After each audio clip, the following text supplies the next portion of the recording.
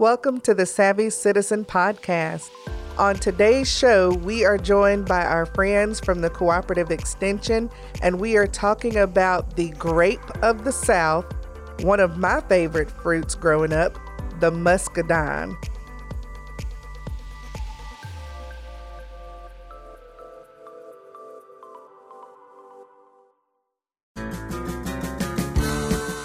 It's the belle of the ball for fall in Gaston County. That's right, Cotton Ginning Days returns. Happening this year, Friday, October 13th to Sunday, October 15th. There's a kids' county fair, live music, local vendors, and of course, the cotton gin will be returning all weekend long. Come out and join us at Dallas Park, where the food is always good and parking and admission are free. Hello, everyone, and welcome back to another episode of the Savvy Citizen Podcast. I am Dandria Bradley, and joining me is Gavin Stewart from our office. We're excited because he's back with us. Good morning. Yes. Or afternoon or whatever time you're listening. Exactly. And our friends from the Cooperative Extension are back with us. We have Minges and Payton Flowers. Thank y'all so much for joining us. Good afternoon, morning, whichever. Thank you. Happy to be here. All right. So, Linda, you're bringing us something different today. We are talking about like one of my favorite fruits growing up because I was that kid out in the woods that was picking, wild blackberries and then these muscadines. So talk to us a little bit about what we've got going on with muscadines. Okay, so first of all, I have to say, because I came from southwestern Virginia, so muscadines were really new to me 20 years ago when I came to Gaston County. Really? Yeah, absolutely. Not a common fruit that I grew up with. Now, the wild blackberries, absolutely, but not muscadines. So it was a great treat. One of the things based on that I'm going to tell you, I find that a lot of folks, and Gaston County's looking a lot different. We have a lot of people who are retiring and moving to our great state and region. So muscadines are often very new to people,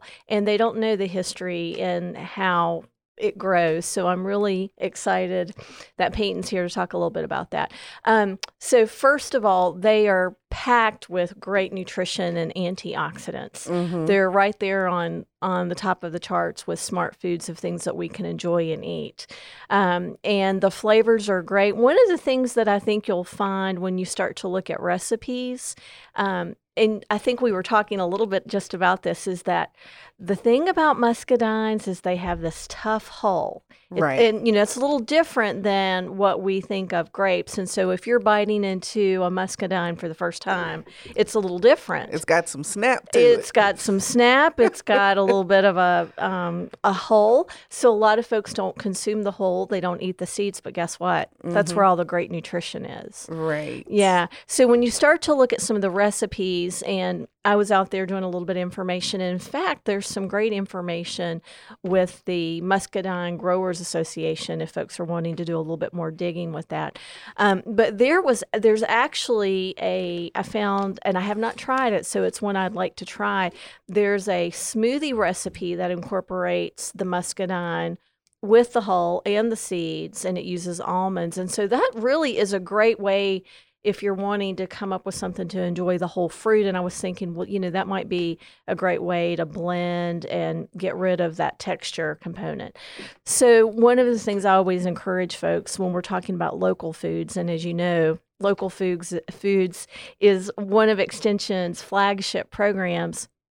So we're always looking at the great varieties, and fall muscadines come to the top of my list, is being able to enjoy them, fresh. And a lot of folks haven't even tried them. So there are yellow and purple varieties, and I'm excited to hear a little bit more about those. My favorite, Dandria, are the yellow. Or maybe the green. I don't know I'm not certain what that variety is. See, I call them green. Okay. Yeah, I like those too. Yeah, those are my favorite. Now, do you eat the hull and the seed?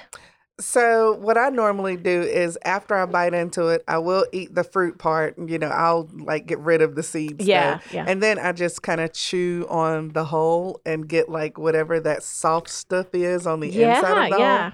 I'll get that and then I'll toss it. It's interesting. The conversations I have with people about muscadines is the first thing is, do you eat the hull? This is probably more conversation than anyone has ever had about the hull of fruit. Divides the room. Exactly. Probably so. But many times what you're going to find, especially in our region, I see more consumers using muscadines to make jams and jellies and to extract the juice. I've recently seen muscadine wine, which, I'm a fan of wine. I will gladly have some. I've never had muscadine, so I'm like, should I try it? Should I not? I mean, it is a type of grape, right? So right, and nor have I had that. So, a lot of our producers in North Carolina and Payton may be able to give us more information about the vineyards and how this is growing and developing. But from the food side of that, that's where a lot of our information, and when I get calls about muscadines, folks are asking about making jams and jellies. Nice. Very cool. And so for someone like me who likes muscadines and is willing to try some jams and jellies, where can we find recipes? We've got great information. And so, one of the things I tell folks is just to reach out and contact your extension office. We can get information from the National Center on Food Preservation. And I have a couple of links, but your extension office is really a great place to go to find out what you're looking to make and make sure that we are guiding you for the research-based information. There's a lot of information on social media and lots of new cooking gadgets out there that may not necessarily be tested, which means you could end up with products that are going to spoil. Gotcha. If nothing else. So you don't want to waste your time or money. So reach out to your extension office and we'll get that information for you. But yeah, jams and jellies. But as always, just popping them in your mouth and having them as a great snack, And one of the things I have started noticing over the last couple of years, muscadines are showing up more at local groceries. Yes. But again, the freshness and the flavor, you cannot beat what is growing from a local farmer. I bought some at the grocery store just to compare the difference. And probably on average, a week to 10 or to 14 days is probably the travel time, depending on where they're coming from. Mm-hmm. So the best flavor, like so many other things, is to buy local.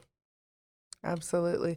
Yeah, I think I've seen them in Food Lion or somewhere like that. Yeah, absolutely. Mm-hmm. Where else would you happen to find them? Because I feel like I don't see them. I don't see them at grocery stores, and I feel like I've been over at a friend's house and there may have been a vine or something that was just kind of hanging out, but obviously not probably not taken care of. So do you find them at farmers markets maybe? Farmers markets and local growers are really your best spot for that. In fact, we were doing a 4-H youth program last week, and it was interesting. I was going to local grocery stores looking to see what local foods they had. And think about how common okra is. We love it. It grows in this region. It's very popular. Chances are you won't find it in a grocery store. Right. I went to some of our local grocery stores and that's not there. You're not going to find it. So one of the things that we do tell folks, you do need to check out your local markets. And, we're very fortunate to have several of those or find the growers that are in your area. I actually had to think about that because I'm like, have I ever seen okra? If I've seen okra, I've only ever seen it a couple of times in the grocery store. And usually it's Ingles because Food Lion, or I don't even think I've ever seen it in Walmart, come to think about it. But I've never paid that close attention. See, you've got me. See, I'm going on scavenger hunts in the grocery store now. One of the things that, and again, I'm curious to learn as well.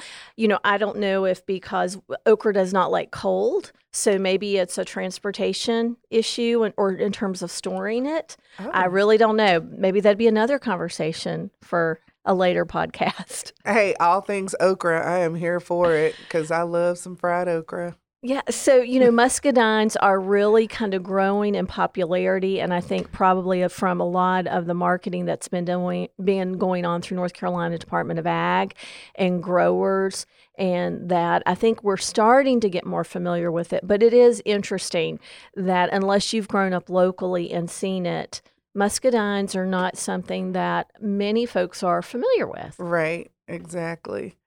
So, Payton, we are going to bring you into this conversation I'm because, itching.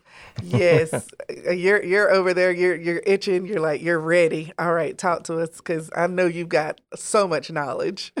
So Linda said a whole bunch there that we could unpack. The first thing, we didn't commit the cardinal sin of muscadines. We did call bronze muscadines green. So we would typically refer to them as black or bronze or red or bronze. You can use those interchangeably, but Bronze. Good to is know. Good to know. if you're going to be a muscadine snob. All But right. if you Payton is he's bougie when it comes to muscadines. Precisely. Not as bad as the folks out east, which is the point I was getting to. You hear them called scuppernongs. Right. And that's typically referring to the bronze muscadines. And really the first muscadine that was under cultivation is supposedly came from right here in North Carolina. Oh wow! And Okay. that it was called like they made it call it like big white muscadine or something like that, or big white was what they called it, but then that changed to scuppernong. They named it scuppernong after like where it was found. So technically, if you use the term scuppernong, you were referring to a particular variety of bronze muscadine. But in general, especially in the eastern part of the state, they typically refer to all bronze muscadines as scuppernong, which is technically incorrect. So I've never heard that term, but I have heard scuffidines.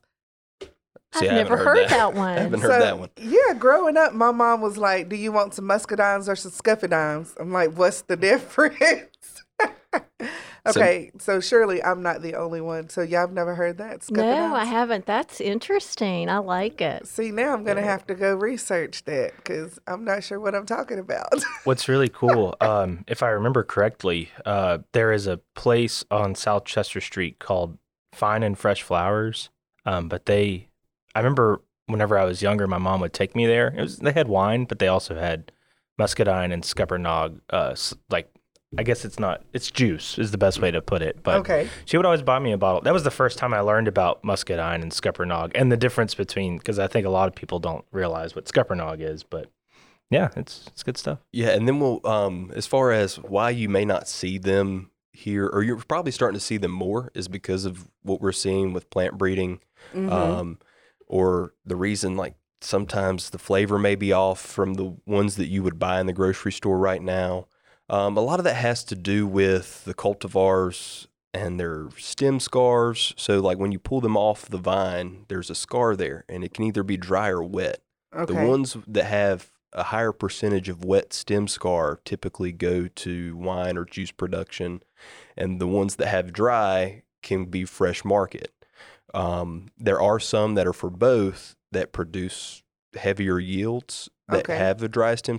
Like Carlos is a popular bronze variety. Noble, I think, is a red or black variety that has a pretty good dry stem scar percentage. Say that 5 times really fast.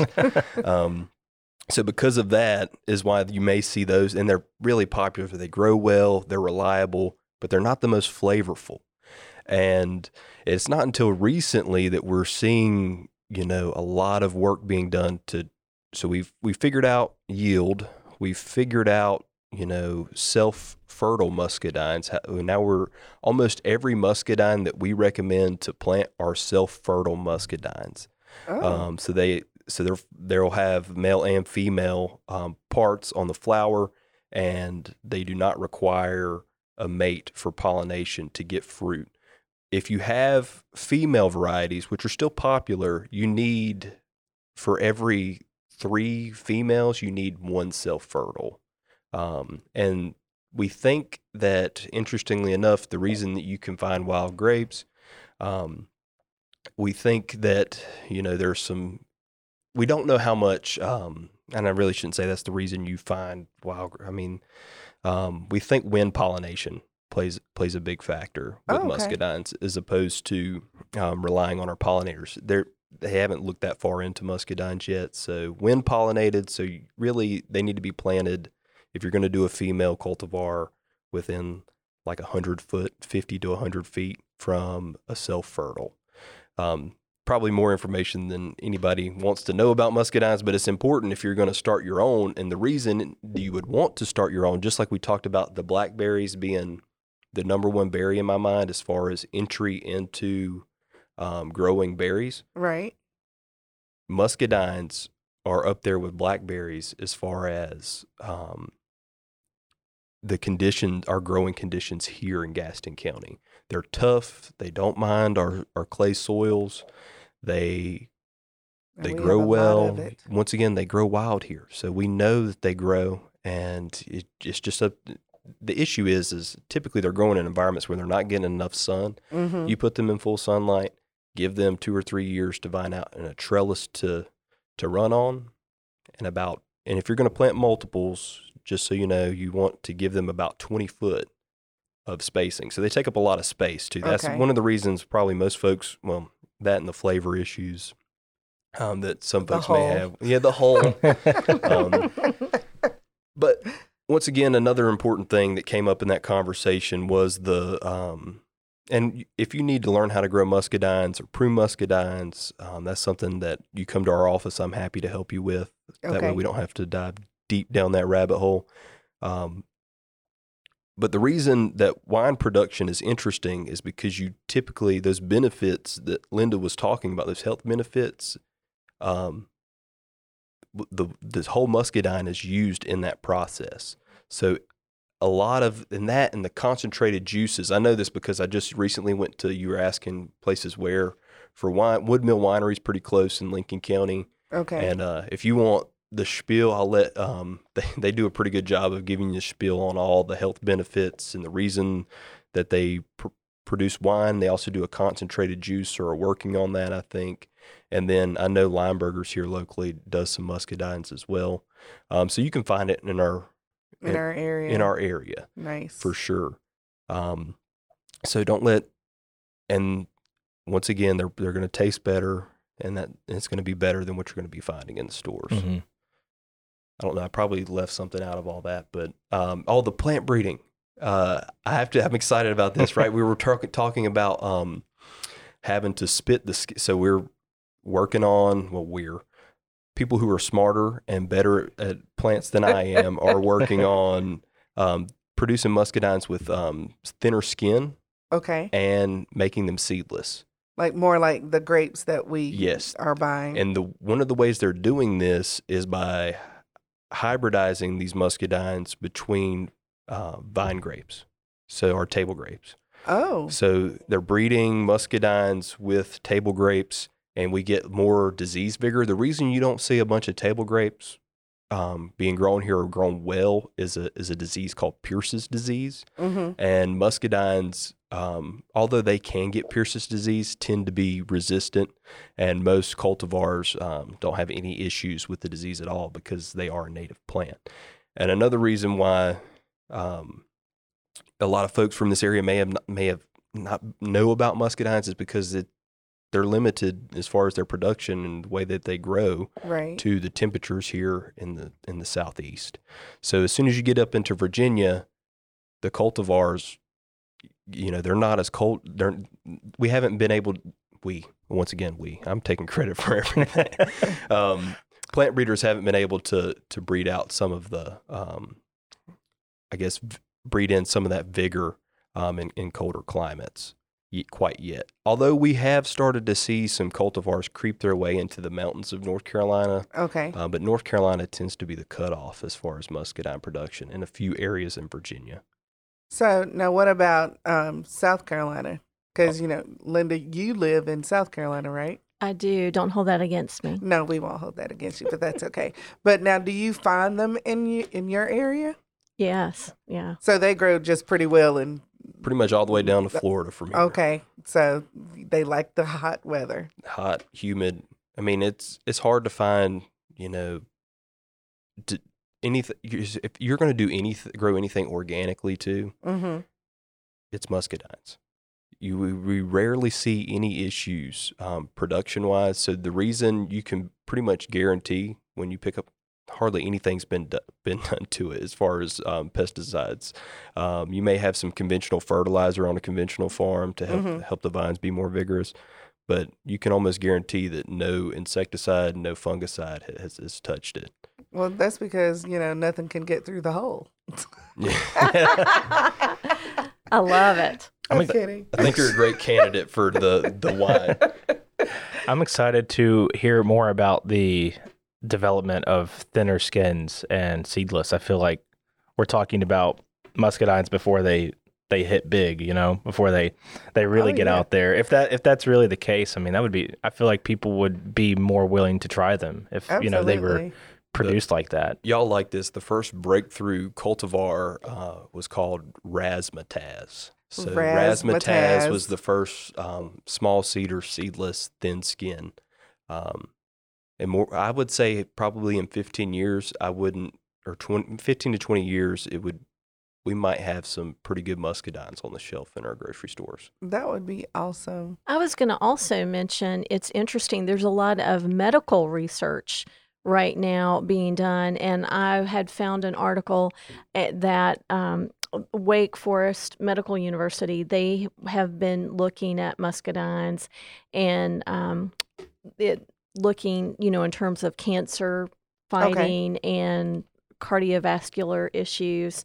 So it's very interesting, some of those extracts, but it was also very technical in terms of reading and all of the factors that play a role in terms of the variety that's grown and the metals that are in the soil, all the variables that could impact the medicinal properties of that. But it's very interesting, in terms of, as we're talking about how, the antioxidants and the polyphenol compounds that really help to create good health, how that's really being looked at in terms of pharmaceutical development. Wow. Nice. I tell you, we just learn all kinds of fascinating things whenever y'all are on the podcast. One of the things that I, over the years, and, I guess because I'm getting older and we're learning about the role, some of these foods that are in our region. Right. I'm also thinking about the history and how our ancestors, and having some of the historical places in our regions, like historic Brattonsville. And I love to hear, even from the Shield and other local museums about, what settlers did when they first came here. Absolutely. And the foods they've used. Because we take so much of that for granted, and how hard they had to work to preserve and to create food. Yes. So, I'm just hearing about the varieties and then coming to the Carolinas and tasting this wonderful grape. And I'm really curious to learn a little bit more, like if it was ever dried, if they were, successful in drying those muscadines for later use. I don't know. That's something. Yeah, I have no idea. I've lived here almost my entire life, and I've always eaten muscadines, but I've never had like the jam or the jelly, and I've never had the wine. So I have some new things to try. Yeah, and the cider is great. So that's There's great. a cider too? Yeah, which is the juice, and I'm not quite certain why it's labeled as cider versus juice. Yeah, I was hung up on it too because I started to say cider earlier, but I think that is what it's called. And the place that I remember buying it from was Fine and Fancy Flowers. I think I messed up the name, but if they still sell it, that's probably one of the closest places you can buy it. And obviously, if there's a company making juice or cider, they're very local or regional. And Lineburgers in Dallas, they have the cider as well. Oh, yeah. Some of the local growers now are working, and you'll find that like when you go to festivals, like apple festivals in our region, and the local growers. So, that's another great way to enjoy it, especially if you're wanting to, get your children more acclimated and just to be able to enjoy the flavor. And if they're a little hesitant about the hulls. Yeah. It's a good point. Oh, yeah. And find a way to a kid's heart with juice. Absolutely. Absolutely. Well, this has been a wonderful conversation. Is there anything else that y'all want to share with us about muscadines? Anything we didn't ask? I don't know if I mentioned this. August through about September is when we anticipate being able to harvest fresh muscadines locally. Oh. So that would be the time to go out, and the juices, the wines, you can enjoy those year round. So that's really what's up next, is figuring out how we can enjoy this fruit throughout the entire year, make it marketable for these growers. So August and September, Gavin, we have to be on the lookout for muscadines. Yeah, maybe we'll go to the farmer's market, bring some here, and we'll all try it. Oh, yeah. I will tell you not to eat an entire carton. You will have an upset stomach. They are so nutrient dense and a good source of fiber. So don't do what I do because, there's such an annual thing. I have a tendency to overdo it, and then I have a bellyache. Good to know. All right, guys, do not overeat the muscadines. If for those you of will listening end up with a bellyache. Yes, in podcast world, don't do it. Linda says just say no. no matter how tempting it is. Well, Linda, Payton, thank you so much as always for joining us, and we look forward to the next one. Thank you. Yes, thank y'all. Ready to celebrate with your community? Then come join Gaston County Public Health for the second annual Walk and Roll Together Gaston. It's a chance to celebrate the Hispanic and Latino members of our community. It's all happening Saturday, October 7th from 9 a.m. to 1 p.m. in downtown Gastonia. Visit gastongov.com and click on the community calendar for more details.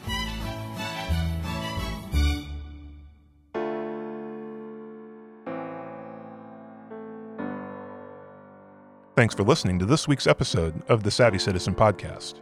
It's produced by the Gaston County Communications Office, with hosts Janet Schaefer, Dandria Bradley, Elizabeth McGee, and Adam Gobb. Joshua Braswell serves as executive producer, and Gavin Stewart serves as field reporter and producer. Please like us and share reviews on Apple, Spotify, Google Play, and anywhere you get your podcasts. Next week, it's our world-famous Halloween episode. You won't want to miss it.